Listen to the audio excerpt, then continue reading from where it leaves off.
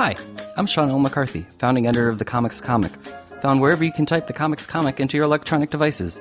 Welcome to Last Things First, the show that asks comedians about the historic lasts and firsts in their lives as their comedy careers have blossomed, from young people with dreams to adult people living those dreams, or still dreaming. Questions both big and small are asked and answered. It's hopefully both amusing and illuminating. Benji Aflalo is a stand-up comedian who, alone together with comedy pal Esther Povitsky, created, executive produces, and stars in the sitcom Alone Together, which already has been picked up for a second season by Freeform. They play versions of themselves, friends from different backgrounds trying to find love and success in Hollywood. Alone Together is also executive produced by the Lonely Island guys. Benji met Esther at the Comedy Store, where he's part of a grand tradition of comedians who are former doormen at the club.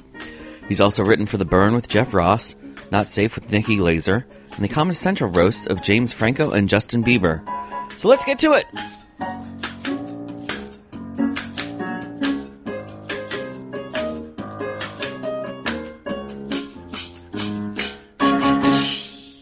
So, Benji Aflalo. Yes?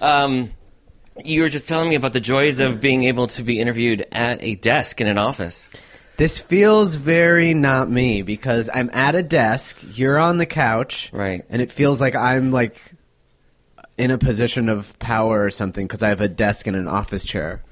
Well, you are the star of a TV show. You know what just happened? The assistant just gave me my lunch before everyone else, and it made me uncomfortable. Because, like, everyone has their salad with their name on it, and then I got a sandwich because I let myself today. Anyways, yeah, it made me uncomfortable, and I'm going to tell him soon to not do that anymore. Okay. Because I don't like that feeling. Have you changed your diet now that you're on camera? I do when we're, like, shooting and stuff. Mm-hmm. But I'm also, like, learning as I go. So, like, last season, I, like, would try to avoid gluten because the bread I thought weighed me down. And then we're on set, I would do that, too.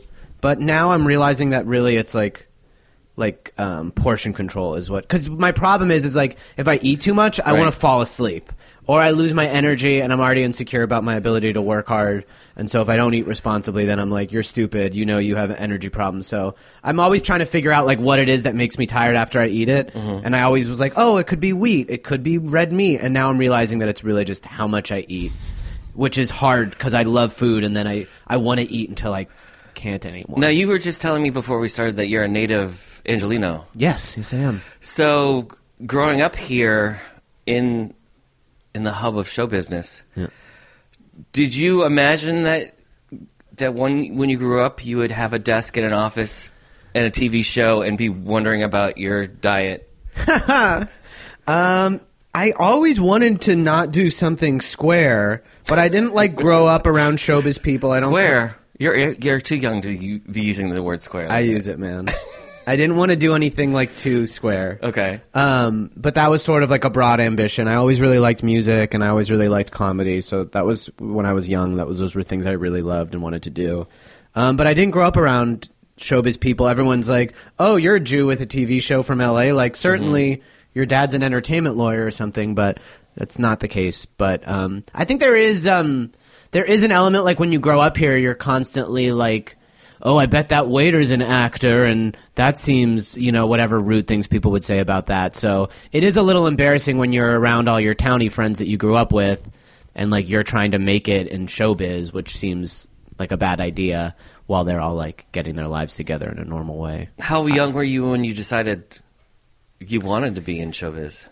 Well, I think there's, like, something about wanting to be in entertainment or be an actor or a comedian or a musician where, like, you're kind of embarrassed to admit it to people, especially before you start it, because it just sounds like a pipe dream if you don't really have any of the things that you can show people that makes it seem feasible, because it's just a big dream people can say.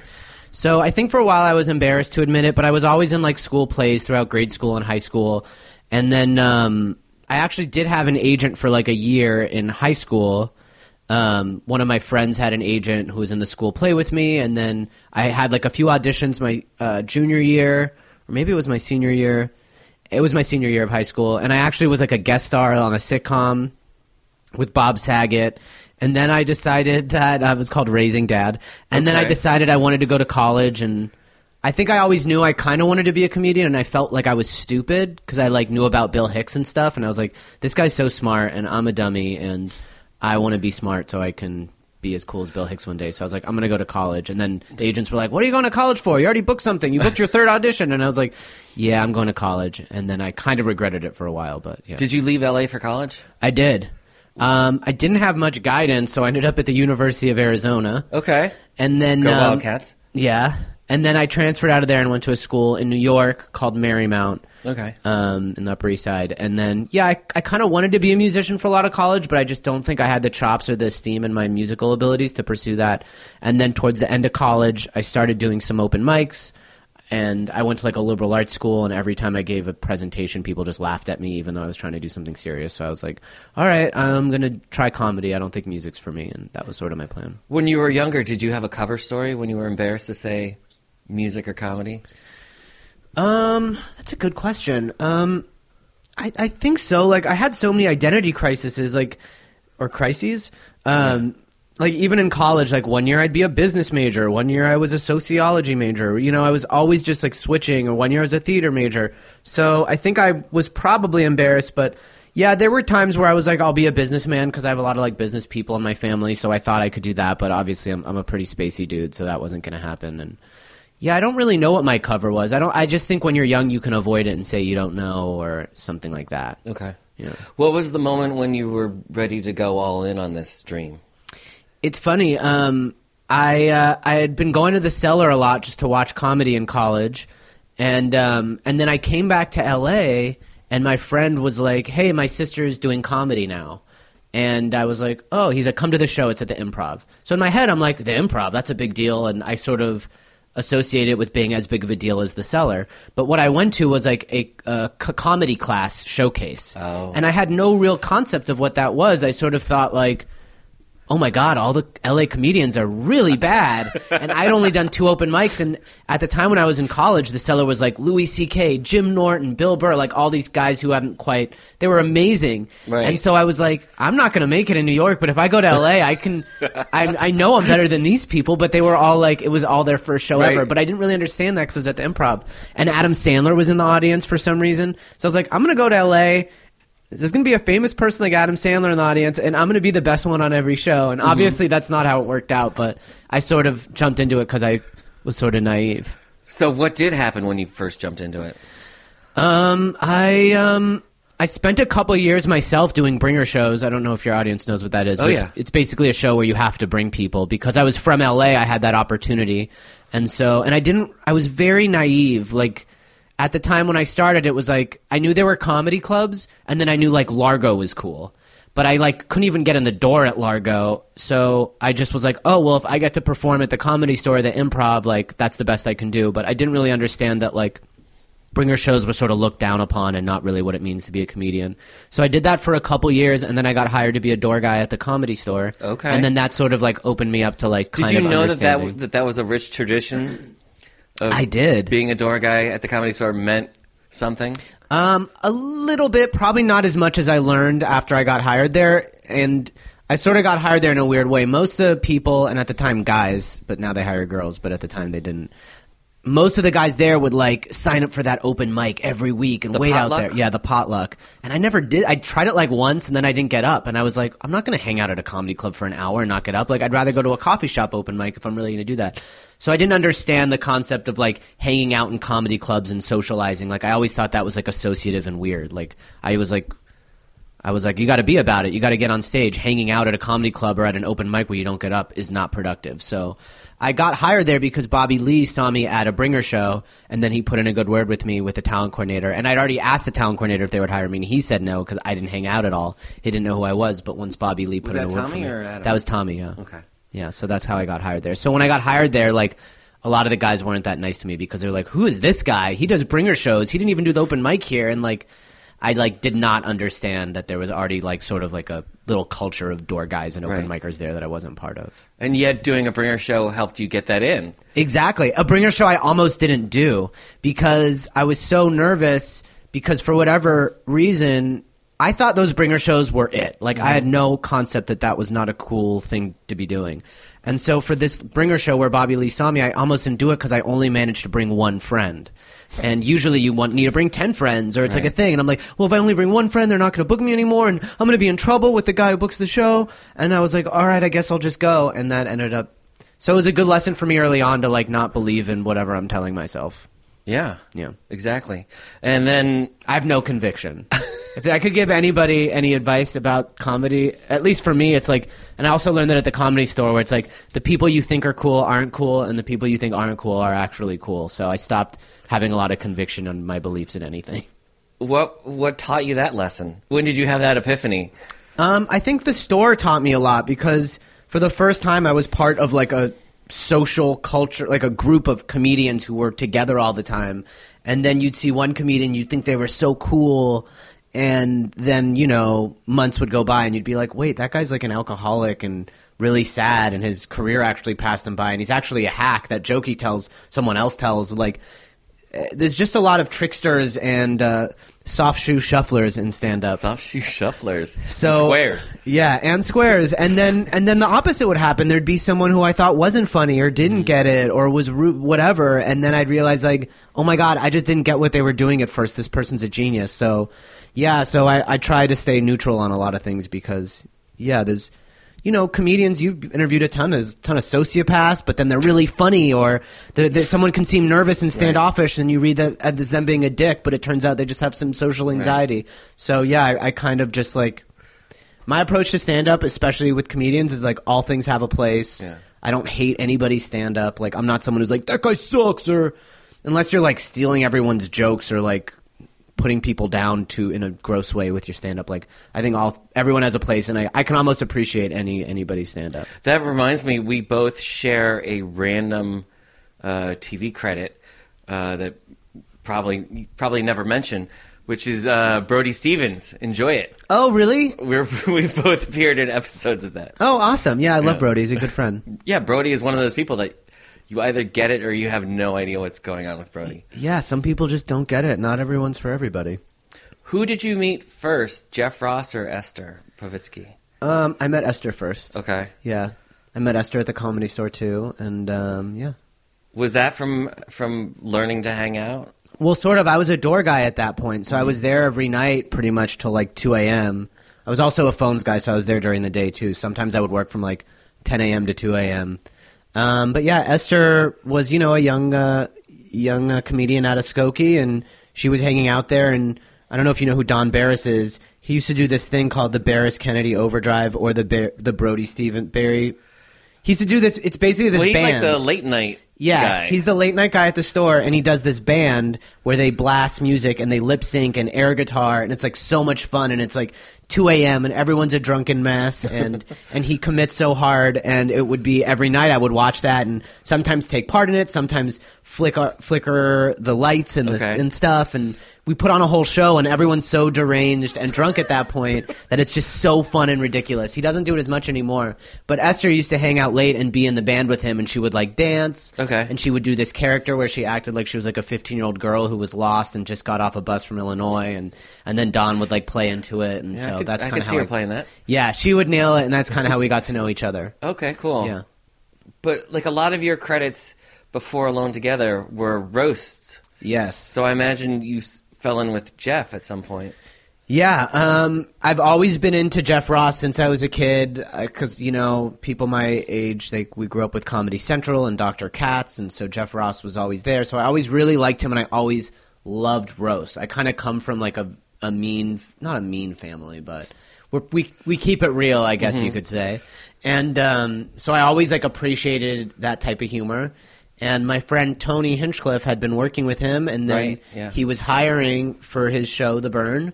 And my buddy Tony was like, write a packet, and I wrote, like, the thickest packet you possibly could of roast jokes, and I got hired. So did roast jokes come easy to you because of either your family life or watching all of these roasts? Maybe easier than some people, just because, like, also, like, me and Tony used to host the potluck open mic there. Okay. And we gained a reputation for, like, being mean to people. But this was before Kill Tony started? Yeah, this is a while ago. Okay. We were so mean that it's somewhere out there. I'm sure I could find it, but these open micers started an open mic, and their flyer had pictures of me and Tony saying, these guys will not be hosting the open mic. Because these open micers just hated me. And I think it actually really, like, held me back how mean I was to some of those people. I was really immature, and I regret it. I wasn't, like... I was trying to be funny and coming from that roast place. Right. And I think a lot of people didn't like it. And anyway, so me and Tony sort of had that reputation for being roasty. And... yeah, so I think there was still definitely a learning element in getting hired to write on a show, because all of a sudden, like, that show had, like, Emmy winners and Conan writers and Daily Show writers. So there was a lot I didn't know yet, but yeah, sort of mean jokes. Did you get the burn before working on any of the specific roasts? No, the burn came first, and that's sort of like a lot of those guys were roast writers, right. And so that sort of proved that I guess that I could roll with that group of writers. How many of the roasts did you work on? I worked on 2. I worked on the James Franco roast and the Justin Bieber roast. And were you assigned to a specific comic or the celebrity or Jeff, or how did that work for you? For the most part, you're in the room writing with everybody, and everyone's sort of helping everybody. And then for the James Franco roast, I helped Andy Samberg, and I was sort of paired up with him. Okay. Yeah, and then that was awesome, and that's kind of how I got to know him, and he's now a producer on our show right. here. So that was really cool. How Lonely Island got involved with Alone Together. I mean, so it's kind of fortuitous. Yeah, it was cool. It's also like I'm not that connected in Hollywood showbiz, cool people like stuff. So it was sort of weird that the company we ended up having produced our show, I actually like kind of knew somebody and had worked with, because I have like 2 credits. So yeah. Did you have any kind of ambitions with the roast? Because I know Comedy Central hasn't done one in a couple of years at this point, but they were starting to have a tradition of promoting writers to like a guest slot on the dais. I'm never someone who feels like entitled to more. Mm-hmm. I was so grateful to get those opportunities just to write on them, that I never really felt like I'm next. You know, like even though I have a show now, like I had to fight and scrape for this. So I never really felt like someone was just going to give me something because they liked me or thought I was funny. Okay, that's just not. So you weren't like watching Jesselnick or Whitney Cummings and going, "Okay, I'm going to be the next one to get that slot." Not even close. Okay. I am not Jesselnick or Whitney Cummings. They are beautiful people, and they're very funny and funnier than me. So no, I never felt entitled to that type of stuff. At what point did you and Esther, like, how did the short film? Mm-hmm. So that was 2014. That's 4 years ago. Mm-hmm. So it's a kind of a long journey for this. It's been a very long journey. Yeah. How did the initial short film come together? It's actually we always made we made a couple sketches together, her and I, over our friendship. But then it's actually funny that you bring up Brody, because we were both at the Brody premiere party. I'm sure you were there. I think it was on La Cienega. And so we're at the Brody premiere party, and we were both in it. And this one guy, like Mike Gibbons, was there, and me and Esther we were codependent friends, so we're just like walking through this party with social anxiety, like kind of clutching to each other because we were scared to be there. And so Mike Gibbons came up to us, who worked on Jeff's show, and he was like really complimentary to us about how we were on Brody's show and how funny he thought we both were, and he was just like really nice. And then so me and Esther were like sort of flattered, and we talked about comedy, and he talked about how we were funny together. And then at one point, like Zach Galifianakis like came up to Esther and started saying how great she did on Brody's show. And then we both looked at each other and we were just like, we got to just make something and do something already. And we were like, all right, fine. And I think probably within that month we had like the outline of our short, and then it took us a long time to find the right people to help us shoot it and stuff and get it together, because we didn't really have much experience in like producing our own short. The sketch, you said you had done a couple sketches. Were those on YouTube or? I think they are somewhere on YouTube. I don't even know. They were like really shoddy, thrown together things where like we had a broom mic, which is a microphone taped to a broom. Okay. Kind of sketches. So in terms of production value. Yeah, it didn't have, we were like, the production value we have on our short was new to us, and that's why it took us so long to figure out how to get it going. Yeah, so how did you get all the pieces for that together? Because it's not just, making a 6-minute short. It's a 19-minute, it's like a full pilot Yeah, well, it's funny you say that because at first in our head we're like, this is going to be 8 minutes because we both really like to improvise. And so for a while we just had this outline that I think we wrote in like December of 2013. Yeah. And then we had this outline. It's like kind of like a beat sheet of it. And we're like, yeah, we don't need a script. We just have our beat sheet. We're going to shoot like an 8-minute proof of concept thing. Mm-hmm. And then then I met with some friends and they were like all stoners who said they could help me and it didn't work out. And then Esther had worked with this DP director. His name's Jacob Pinger. And he read our outline and he was like, I love it. I'll shoot it. Blah, blah, blah. And we're like, oh my God. So we eventually shot it in August of the next year. And then so that would be 2014. Yeah, 2014, exactly. And about a month before we shot, he was like, hey, just for the sake of being safe, why don't you guys script this out just so you know it'll make production easier and it'll be easier when I'm talking to the AD and figuring out everything. We're like, okay. And then we scripted it out and it was like 25 pages. And he's like, you know how it works with pages. It's a page a minute and it's going to be 25 minutes. And we're like, oh, well, we didn't realize and we thought 8 minutes and... So we didn't know, and that's kind of how it ended up the length it did. Okay. Yeah. And in terms of financing it, did you use any Kickstarter or anything like that? Or? I used my money, and then my parents kicked down some cash too. We managed to do it for not that much money, but like at that point I had money from The Burn, and I had money from like the Guys' Choice Awards, and so yeah. That big Spike TV money. Yeah, that big Spike TV money, son. Now Paramount Network. Yeah. So yeah, I had those random writing gigs that helped me, but yeah, I put pretty much all the money I'd saved into it at that time, and then my parents helped pay for like feeding the crew, like they covered like lunches. That was nice of them. Yeah, so they helped too. So they were on board with show business at that point. In that way, financially, they were able to help you a little. Yeah. And did you and Esther have an idea of what you were going to do with it once you completed it? I think in my head, I was just like, Esther's a lot smarter than me. So in my head, I was just like, we're going to make it and put it online and see what happens and blah, blah, blah, blah.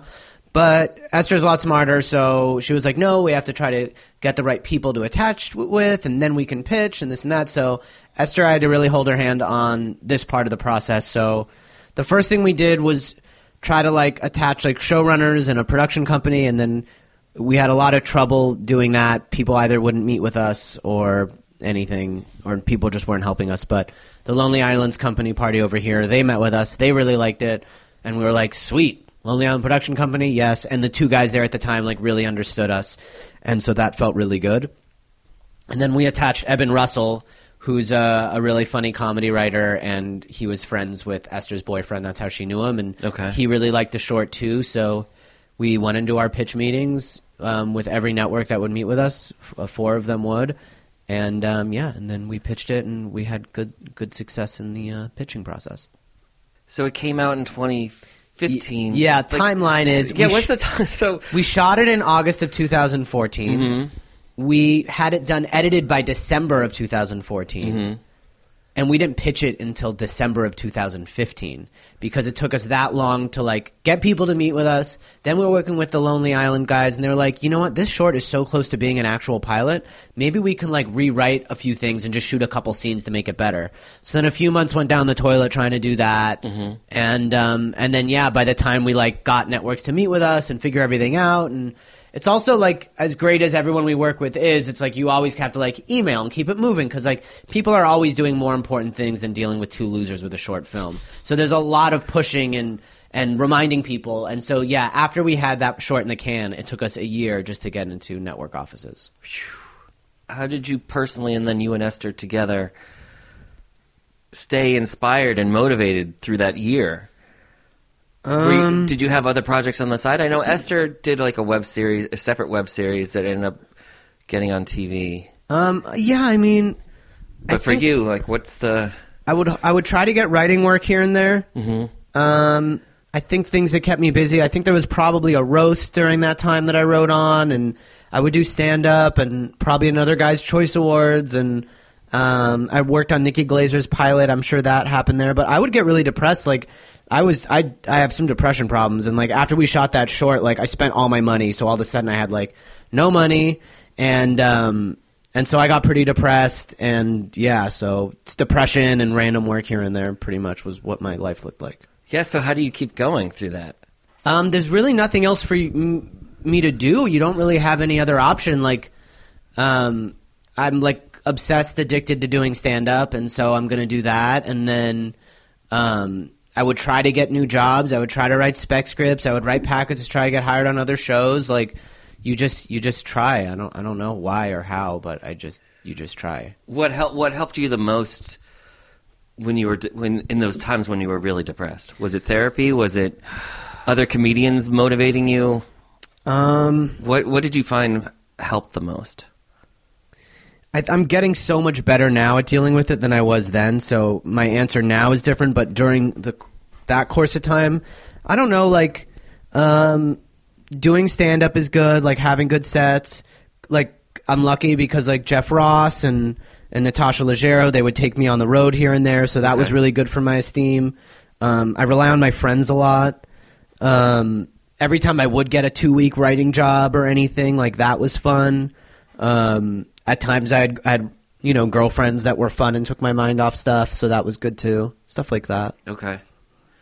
And then you pitched to 4 different networks? Yeah.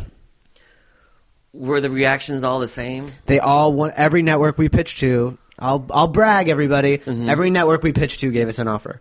Oh. So how did you ultimately decide that Freeform was the place? Because they didn't have much of a history in this regard. It was I think a big part of it, which is now proving to be a great decision, was that we felt like if we went to other networks, we'd be like almost competing with like our peers. Okay. Like, not that like I think I'm better than. It's not that. It's that like there's not like like if you go to other networks, it's like there's 3 other comedians with stand-up comics with shows on that network, and so we really felt like here was a network who was like rebranding, wanting to start anew, wanted to have a comedy, didn't have a comedy, didn't really have too many other comedies in development even, and so we really felt like out of our own insecurity that would be the place. Because like I said, this whole process took 2 years, so we were like, I think the safest bet is the place that seems to have the most reason to be into us, because that's proven to be our biggest issue the whole time, and so far I think we've been right. Yeah, so the idea that Freeform didn't have a tradition worked in its favor because it made you and Esther more comfortable. Yeah. With the idea of being, they'll put all their marbles in with us. And kind of. We really just didn't want to like make a pilot and then be competing with one of our friends to like get picked up. Because it's like, why do you want to try to like out funny one of your friends who's probably just as funny as you, or funnier, or, you know what I mean? Like, we just didn't feel like that was the right move. But then also marketing wise, I've talked to many comedians who have sitcoms on networks, and then they point to the billboard, like in LA, especially with the billboards, they point to, well, never saw any billboards for me. I saw billboards for everybody else. Yeah, I mean, Freeform is really marketing our show, so that's amazing, and the whole network's amazing. Like, there's not one bad apple at their office. They are all really professional and really cool. So now we're here at the writers' offices. Mm-hmm. Where are you guys right now in terms of plotting out the show? We're in week 2 of 11 weeks of writing before we start shooting, but then there's still an open writer's room once we start shooting. But we're only able to be part of the day-to-day writer's room for 11 weeks. We're in the second week. We have... Wait, for season 2? For season 2, yeah. Okay. We have 2 story ideas. Mm-hmm. One's probably about to get sent to the network to see what they think. And I feel really, really, really good about season 2. I really think we have like an amazing group of writers, as we did last year. But I think I learned so much last year about how to be in the position I'm in. And is season 2 officially picked up? Yeah, okay. That's why we're here. So, I mean, sometimes they give you a script deal to script out. Oh, really? Yeah. Oh, okay. Yeah, I have no idea. For a potential season 2. Yeah. So what have you learned from? I mean, only a couple episodes have been out. Yeah. So you're not able to incorporate the feedback yet, or are you sort of? I mean, I'm not only learning from feedback from what people think of the episodes. Like, I'm learning about like mistakes I know I made last year, or like I'm kind of like in like a. Still makes me uncomfortable to say, but I'm like sort of like in a boss position that I've never been in. I've always felt low status, and I've always been working for other people. So it's like, you have to like learn how to make that adjustment. And it's not even like, oh, I'm the boss now, I need leadership skills, but it's just different. It's just a different thing. No, you mentioned at the beginning about getting your sandwich before everybody else. Yeah, like stuff like that makes me uncomfortable. Like, yeah, there was a moment where like when we were doing the pilot and they're like, well, what snacks do you want? And then like I was like, I can have whatever I want. And then there's like a weird moment where it's like, I've always been part of the crew and part of the writers just eating what they give us. Mm-hmm. And now I'm not, because I'm eating fancy food or the special stuff. And so like I learned that makes me feel yucky, and I try to avoid that. Not that there's anything wrong with that. Hey, all you big all-star comedians out there, it's okay, but it makes me uncomfortable. And then there's so many things, like being a stand-up forever, you write each and every one of your jokes. So I had to learn how to like trust writers and allow people to write for me and try things that maybe I don't think is my voice, and then I discover it is. Or it's kind of like knowing when to lean in and when to lean out, because sometimes it's like, this is my idea and I want it like this, which I rarely do. But it's knowing when to like assert yourself and when to not assert yourself. And yeah, there's I've learned so much. Or like when I was like a writer, it's like I would pitch ideas all day, and then someone would look at me and tell me which ones were bad and which ones were good. But now, like when I say random joke ideas or pitches, it like matters a little more, because now people are like, wait, did Benji really like that ridiculous idea he just said? Do I need to write that down? And it's like, no, I just say ridiculous stuff, and then someone else tells me what's good. Don't you know how this works? But right. But it's just different. Have you been able to talk to any of your friends or colleagues who have gone through this process before, to go, all right, so what happens now that I'm the star of a show in season 2? Like, how do I deal with this? Yeah, I love getting advice from people. So yeah, I'm lucky because coming up in comedy, people like Jeff Ross or Natasha Leggero, or even having some of the Lonely Island guys around sometimes, like just having people you can ask questions to is something I always do. But I also like, I've got like, successful people in my family and stuff that are successful in business or being in a leadership role and stuff. So I'll always ask my sister stuff and stuff like that. And what kind of advice would you pass along to somebody just coming up now? As a comedian or getting their own show? Either. Like what advice would you feel is more important to be giving somebody? It's funny. I've been thinking about this because since the show started airing, a lot of young people will reach out to me and be like, I want to be an actor. What do I do? Or I've always wanted to, and you're inspiring me. Right. So I feel like those are the people who need advice, because that's out of everything people are asking me, that's what I'm getting asked. And I feel like I didn't come up as an actor. I came up as a comedian and a writer. So most of my advice would be like, if you want to be an actor only, like, be ready for getting nothing, because essentially when you're an actor, you're waiting for people to hire you.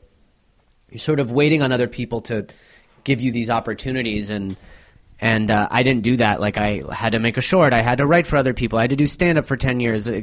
So I think if you only want to be an actor, be ready to be very comfortable with that. And a lot of wanting to be an actor is waiting around or doing community theater because you like acting or whatever. So my advice would be, if you think you have the ability to, branch out in a way where you're in a lot more control so you get to be an actor. Because ultimately I wanted to act, but I had to produce a short film to get the show. I had to do stand-up for 10 years to like help me get some of the knowledge and learn my voice and learn about comedy. So it's not like I had some plan to be an actor and no one was handing me anything. That's why I had to do all this stuff. So I think if you want to be an actor, get used to waiting and stuff. But if you think you want to head any other route where you have more control, whether it's writing and producing your own thing or doing stand-up, whatever it is, it all requires a lot of work. And yeah, I don't know if that's good advice. My advice is like, get used to the void, brother. Or unless you want to really throw your entire life at getting it done kind of yourself. Well, Benji, congrats on getting it done. Thank you. Putting all your emotional and financial investment into it, and sticking it out until it worked out. Thank you. Appreciate it. Thanks.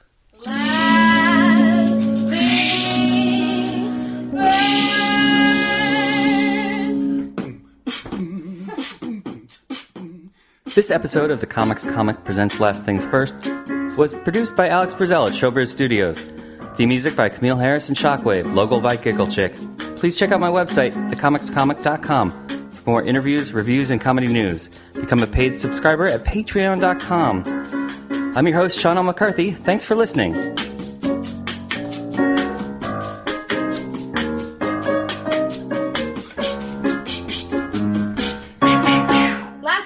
Last things first.